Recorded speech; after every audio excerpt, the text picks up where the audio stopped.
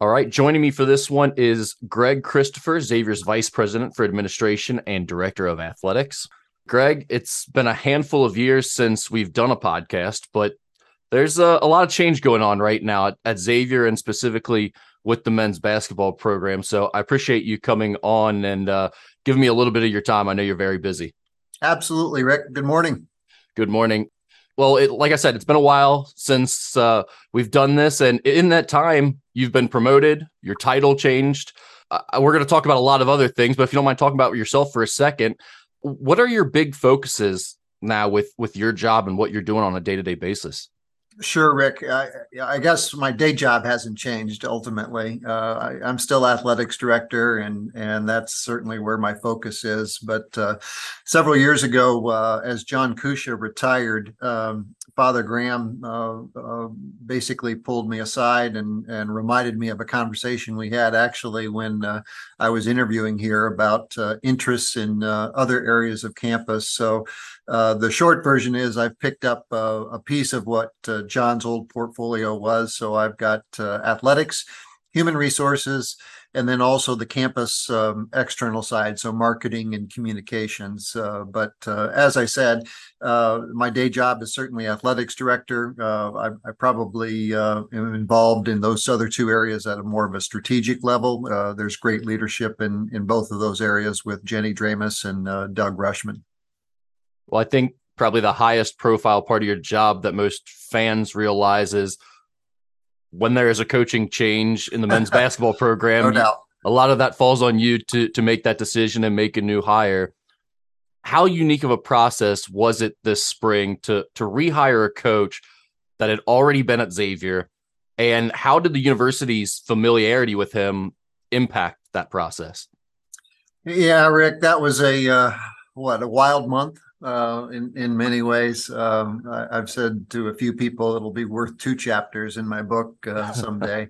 But no, you go into those situations and look at a lot of emotion involved for a lot of different reasons. But as we entered the search, you had probably 20 to 25 candidates on a piece of paper, like like you always do. Ultimately, not surprising, that piece of paper had a bunch of names down one side and then one name on the other side. Because Sean just looked so different than all the other candidates that were realistic for Xavier. And I've said this many times that I think, given what Sean had been through the last, I guess it's probably approaching 7 years, more than 5 years, certainly now, out at Arizona. There were so many people on the Xavier side that spoke to Sean's credibility, and that probably opened the door. And then, as you looked into the circumstances out at Arizona, beginning with Book and then continuing through the entire NCAA investigation. At this point, time in some ways helped because the record was the record. That there was no uncertainty with what we were getting ourselves into, and some of that record is accurate. So then there's a fair amount of it that's not accurate. That was just at this point speculation that had, again, been able to play itself out. But I don't know that there's too many people in the United States that have had their lives, upended the way Sean has the last several years. So it's all out there and very public. And he was very candid and straightforward with us through the process, as were his attorneys. So we felt like we were able to do our due diligence going through this. We know what we're getting into with the hearing, the IARP hearing that the University of Arizona had to go through in August. And but short version again is we're ultimately excited for the long term with where Xavier's program's headed. Is there any types of updates or anything else you can add about that hearing at this point, or is it pretty much just a wait and see situation? At this point, it's wait and see, Rick. The hearing was in August, and I thought it went about as expected. I'm not going to get into the prediction, game at this point. It is wait and see. There were three, I believe I'm accurate on this. There were three IARP hearings this summer: Memphis, Louisville, and then Arizona, in that order. So the only prediction I would say, for what it's worth, is that the results of each of those hearings will probably be announced in that order. And I think last week we saw the Memphis results, or maybe sometime in the last 10 days. So I would guess we'll see Louisville next, and then Arizona.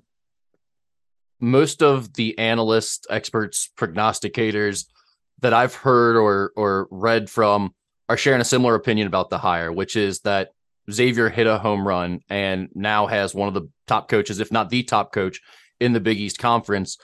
What do you think of when you hear endorsements like that? Do you even notice it? Do you care at all?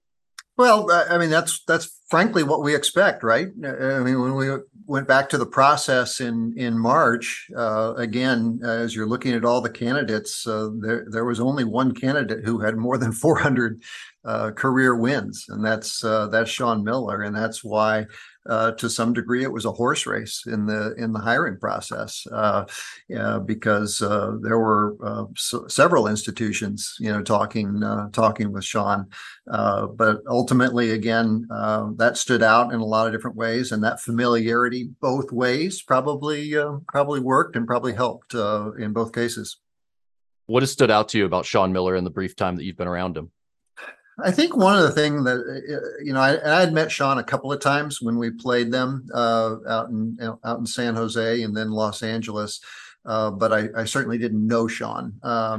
But again, a lot of people, spoke to his credibility as we started the process.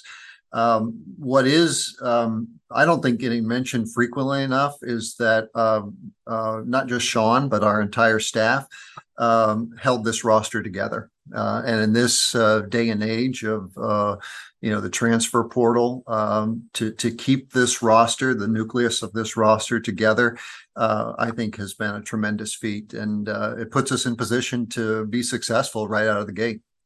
Well, I know, given what I do, and I'm sure on your side of things, I've already felt that buzz, the hype, the excitement coming from the fan base.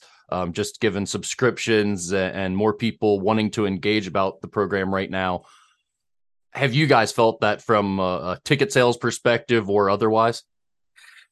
You're right. I feel that same energy and excitement, and it is fun to see. So I don't know what our last count is, but you're right. Rick, we're up over 8,000 season tickets for the year. And we've actually been over 8,000 season tickets. I think it was the 18-19 season where we crossed that threshold and have stayed there. And look, it's one of the great things about this program is our fan base. The Xavier men's basketball was built on a lot of things, including great players, tremendous coaches. But we've got an incredibly loyal, generous, and excited fan base. So we're ready for November. In addition to that, you guys are always updating, innovating, improving different things at the Cintas, different things for the game day experience. Are there any notable changes that fans need to be aware of heading into this year?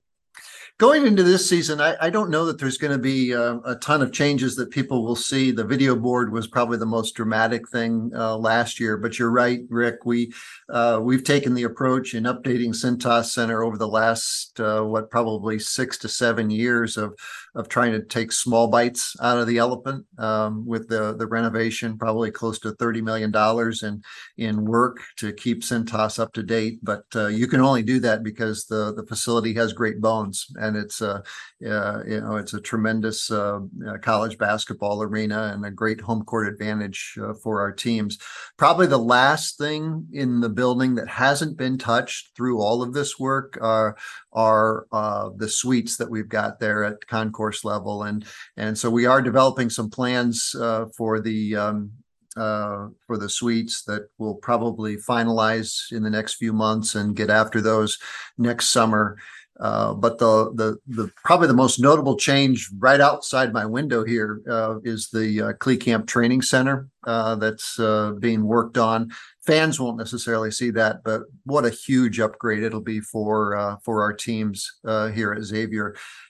We've had congestion really ever since all three of the teams that make Xavier or make the Cintas Center home have really turned into 12-month-a-year operations, and to have only two courts has caused some level of congestion. So that'll be done around Christmas time. And the thing that's getting probably the most attention is the extra practice court.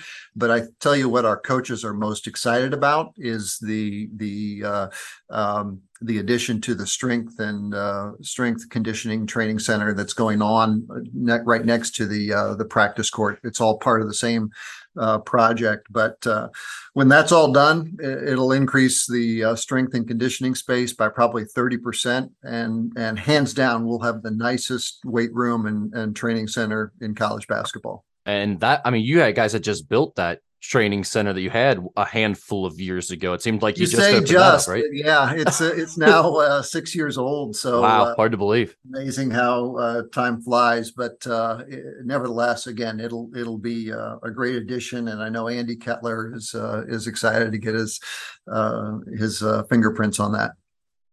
What about Schmidt Fieldhouse? What's going on with that building? I love Schmidt Fieldhouse, and it's unfortunate, but I think long term there's not much hope for that facility.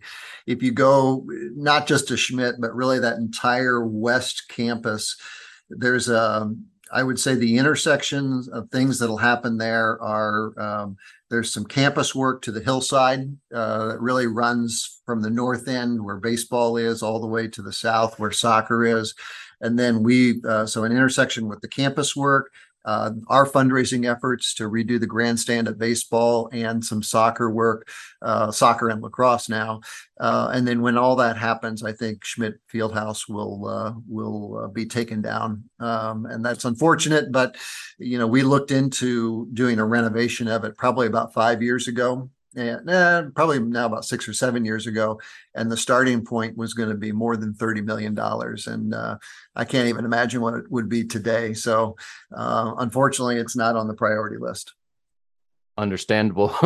we're over a year now into the name, image, and likeness era of NCAA athletics, and as you're talking about needing donations and building these facilities and all of that, my mind naturally shifts to the NIL stuff, because a lot of that times the money's going to be needed to pull from the same places, you would think. How much has that impacted what you guys are doing, and how much can you really do in the name, image, and likeness space given the NCAA's restrictions? Sure, Rick. I would say I'll start at 60,000 feet and kind of go down, and from there, and this may lead to some tangents in our conversation, but I'll start by saying philosophically, we certainly support and agree with name, image, and likeness, the opportunity for the student athletes to have really the same opportunities that our students have, agree with. Is it perfect right now? Probably not. But we're also seeing like a real-time marketplace figure itself out in some ways. And so that would be one point. Second point would be the way we kind of characterize name, image, and likeness at Xavier is our student athletes have three what I would call buckets of opportunities, and fans don't always realize, again, kind of the division. The first would be apparel. For the first time, you can go up to our bookstore here and you can buy our players with their name jerseys with the players' names on them. And so the same way, if you go to a Reds game and you buy a Joey Votto jersey, and Votto gets a percentage of those sales. If you go to our bookstore and buy jerseys, our players receive a percentage of that through a group licensing arrangement, the same as the pro sports. So that would be one. Second would be camps and clinics. We've got golfers giving golf lessons now, baseball players giving little kids hitting lessons. Our basketball teams have done camps, and again, they can earn money off of that. And then bucket three would be the more traditional endorsements, whether it be work for not-for-profits or corporate endorsement opportunities. All told, if we've got 300 plus athletes, probably half of them have had NIL opportunities in the first year. And I think the total aggregate number is approaching $600,000 now that our student athletes have earned. You mentioned the NCAA. Ohio actually is governed by an executive order. So really it's state law that governs us. The NCAA legislation, I guess would be the word, applies to states that don't have a state law, and we have a state law, and we think it's a good one in the sense that it allows us to be aware and involved to a degree. We can't pay our players directly, but we can facilitate. And then our student athletes actually provide us, we're a central clearinghouse, so that as they do deals, our compliance director, Leslie Fields, is the point person on that. She's not determining what deals they can do, can't do, and she's certainly not a lawyer, and she makes our student athletes aware of that. Not determining what's a good deal, what's a bad deal, but at least we know what's going on from that standpoint. But it's here to stay. Again, supportive of it. I think in real time, we're going to have to figure it out. The recruiting inducement piece, which has been highly publicized, with like Nigel Pack and things like that, that's where it gets problematic. And we're very explicit with our coaching staffs, what they can say, what they can't say, to the point of even providing scripts almost in a way. So far that's been useful and beneficial for our coaches. Well, even just right there, you mentioned that there's different rules depending on what state you're in, essentially, and how this all works. That's crazy. To me, that feels like the biggest issue here is, as well as I do, the different rules when it comes to recruiting, or what coaches are allowed to do on a court, or what day you're allowed to start practice even sometimes, gets interpreted different ways by different compliance departments. So when you're talking about something like this that seems so significant and changes fundamentally how you're going to recruit players, it's kind of wild that not only are they probably going to be interpreted differently by different schools and different compliance departments, but they don't even have the same rules at every school because it depends on what state you're in. Yeah, exactly, Rick. And that's why, and this will put people to sleep if we get into this conversation too much, but I think we're ultimately through some combination of the transformation committee work, with some of these bills that have been introduced in Congress. We're headed towards some sort of national framework or legislation around college athletics. And I wouldn't be surprised if NIL gets kind of grabbed up in that, just to standardize things across the board. Because right now you've got, I think about 2/3 of the states have their own legislation. So you can imagine that, combined with the NCAA, you've got different rules for different states, and that's not a healthy thing long term. Do you feel like there's a little bit of a race to figure this all out and get it more solidified and stable before the government steps in again and makes even more sweeping changes? So that's kind of the overarching sentence that, as we headed into the transformation committee work, that was used a lot. This is our last chance to kind of get it right. I think we're at a point, at least some of the signals that we're getting from Congress, is that it's really not an if, but a when. And you've got, various senators and representatives. Cory Booker's probably gotten the most attention. Tommy Tuberville even got some attention with his foray into this.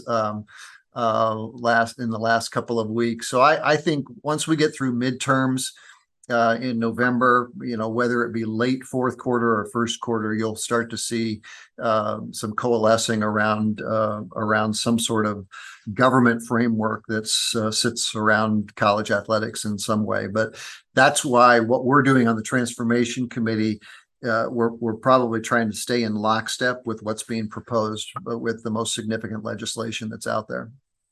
I want to switch gears a little bit here to talk about the Big East Conference, because you're talking about these different committees you're on, and I know you've been on the planning committees for the Big East. You've been in conversations about the future of the conference and the NCAA at large. The reshuffling of college athletics again this year, it's led to questions about the future of the conference. Let me start with expansion. What do you think the likelihood is that the conference would look to expand in the near future? It's hard to predict, Rick. I'll start here when it comes to our conference or any of the leagues when it deals with expansion. At the Power Five level, in my opinion, one person's opinion here, I still think expansion or changes are largely being driven by television. At least that seems to be the appearance. Less so when you get beyond the Power Five. So we've got, I think it's 2+ years left. Our TV deal ends at the end of the 25 season. So if you use that analogy, I do think that over the next couple of years, as we approach our next gate around television, will we have the conversation about expansion? I think we will. And what that looks like, it's really tough to predict, but there's certainly nothing imminent. There's nothing on the table. And there's no conversations going on in this moment tied to Big East and expansion. But I think, we're a basketball driven conference. That's certainly no surprise. So anything we do is going to be largely driven by the basketball space when it comes to expansion. But our big tumblers that we'd have to think about are television, which is coming up in a couple of years, and then the Madison Square Garden contract, which is further out. I think we've got another 7 or 8 years at least on the MSG contract. Bringing those two things up real quick, I mean, how much conversation is there right now in terms of the next TV deal and re-upping with Madison Square Garden again in the future? So MSG again is further out, so I don't think there's any conversation that's necessary or is anything going on there. But certainly it's the perfect site for a conference tournament. So I think long term we'll always want to be at MSG. When it comes to TV, we've got the best college basketball television contract in the country. I think we're the only conference that can say every one of our games are on national TV. So what does that look like? What does a next TV contract look like in a streaming world once we get past 25? That's hard to predict, but I think in the next year we'll get more serious about engaging both Fox and other potential partners. And then that's where you probably have the conversation at least about expansion. And here's how I would frame potential expansion. It's a lot of fun to just talk about schools, and I don't want to get into that because it's to some degree irresponsible to start throwing names out there. Are you sure you don't want to start talking about Gonzaga and Kansas real quick? I mean, come on. As much fun as it would be, but here's how I would frame it: is if we're getting a set amount from Fox, our broadcast partner right now, and you divide that by the 11 schools, one of your first equations has to be how much more money would school number 12 or 13 or 14 bring to the table? And you have to have that conversation with potential television partners. And if those potential schools make the slice of pie that each school that's in the league gets to be less or smaller, why do you continue to have the conversation would be one of my questions. Now, if people are expanding the pie, that's a different conversation. I'm not saying it's the only one, but it certainly helps drive the decision as we are looking at different options. I certainly don't want to bring up specific schools, but as you look at the way the college athletics in general are shifting, and you see a USC and a UCLA leave for the Big Ten, and now geography makes no sense at all in terms of how we're doing this stuff. How big of a deal is that from a Big East perspective? I mean, obviously, you just pointed to the money figure, so that'll play a role in it. If it's going to cost tons of money to travel out to those schools now, and you're not bringing enough back in, it probably doesn't make sense. But just from the philosophical standpoint, is there huge pause at the idea of adding a school from out west or outside the geographic footprint here? We've talked about any range of schools, Rick, but again, it's been what I would just call, idle conversation. I mean, what we have spent time talking about is, what are the major pillars that we would make a decision around, and the values of the conference, the priority of basketball, as you can imagine, the logistics. You mentioned that, and that's one where, look, USC and UCLA are great institutions. I don't question that, and I think you can. I'm a little surprised at that, in the sense that it just shows how much football is driving so many of the conversations, because you can manage, what is it, 3 time zones for football, but for every other sport they've got, boy, what a competitive disadvantage those 2 institutions are put at right now. So it's going to be really interesting to see, I think, long term where things are tracking. But for us, at least where we are right now, since our contract doesn't expire until the end of the 25 season, we're really at a preparation stage right now.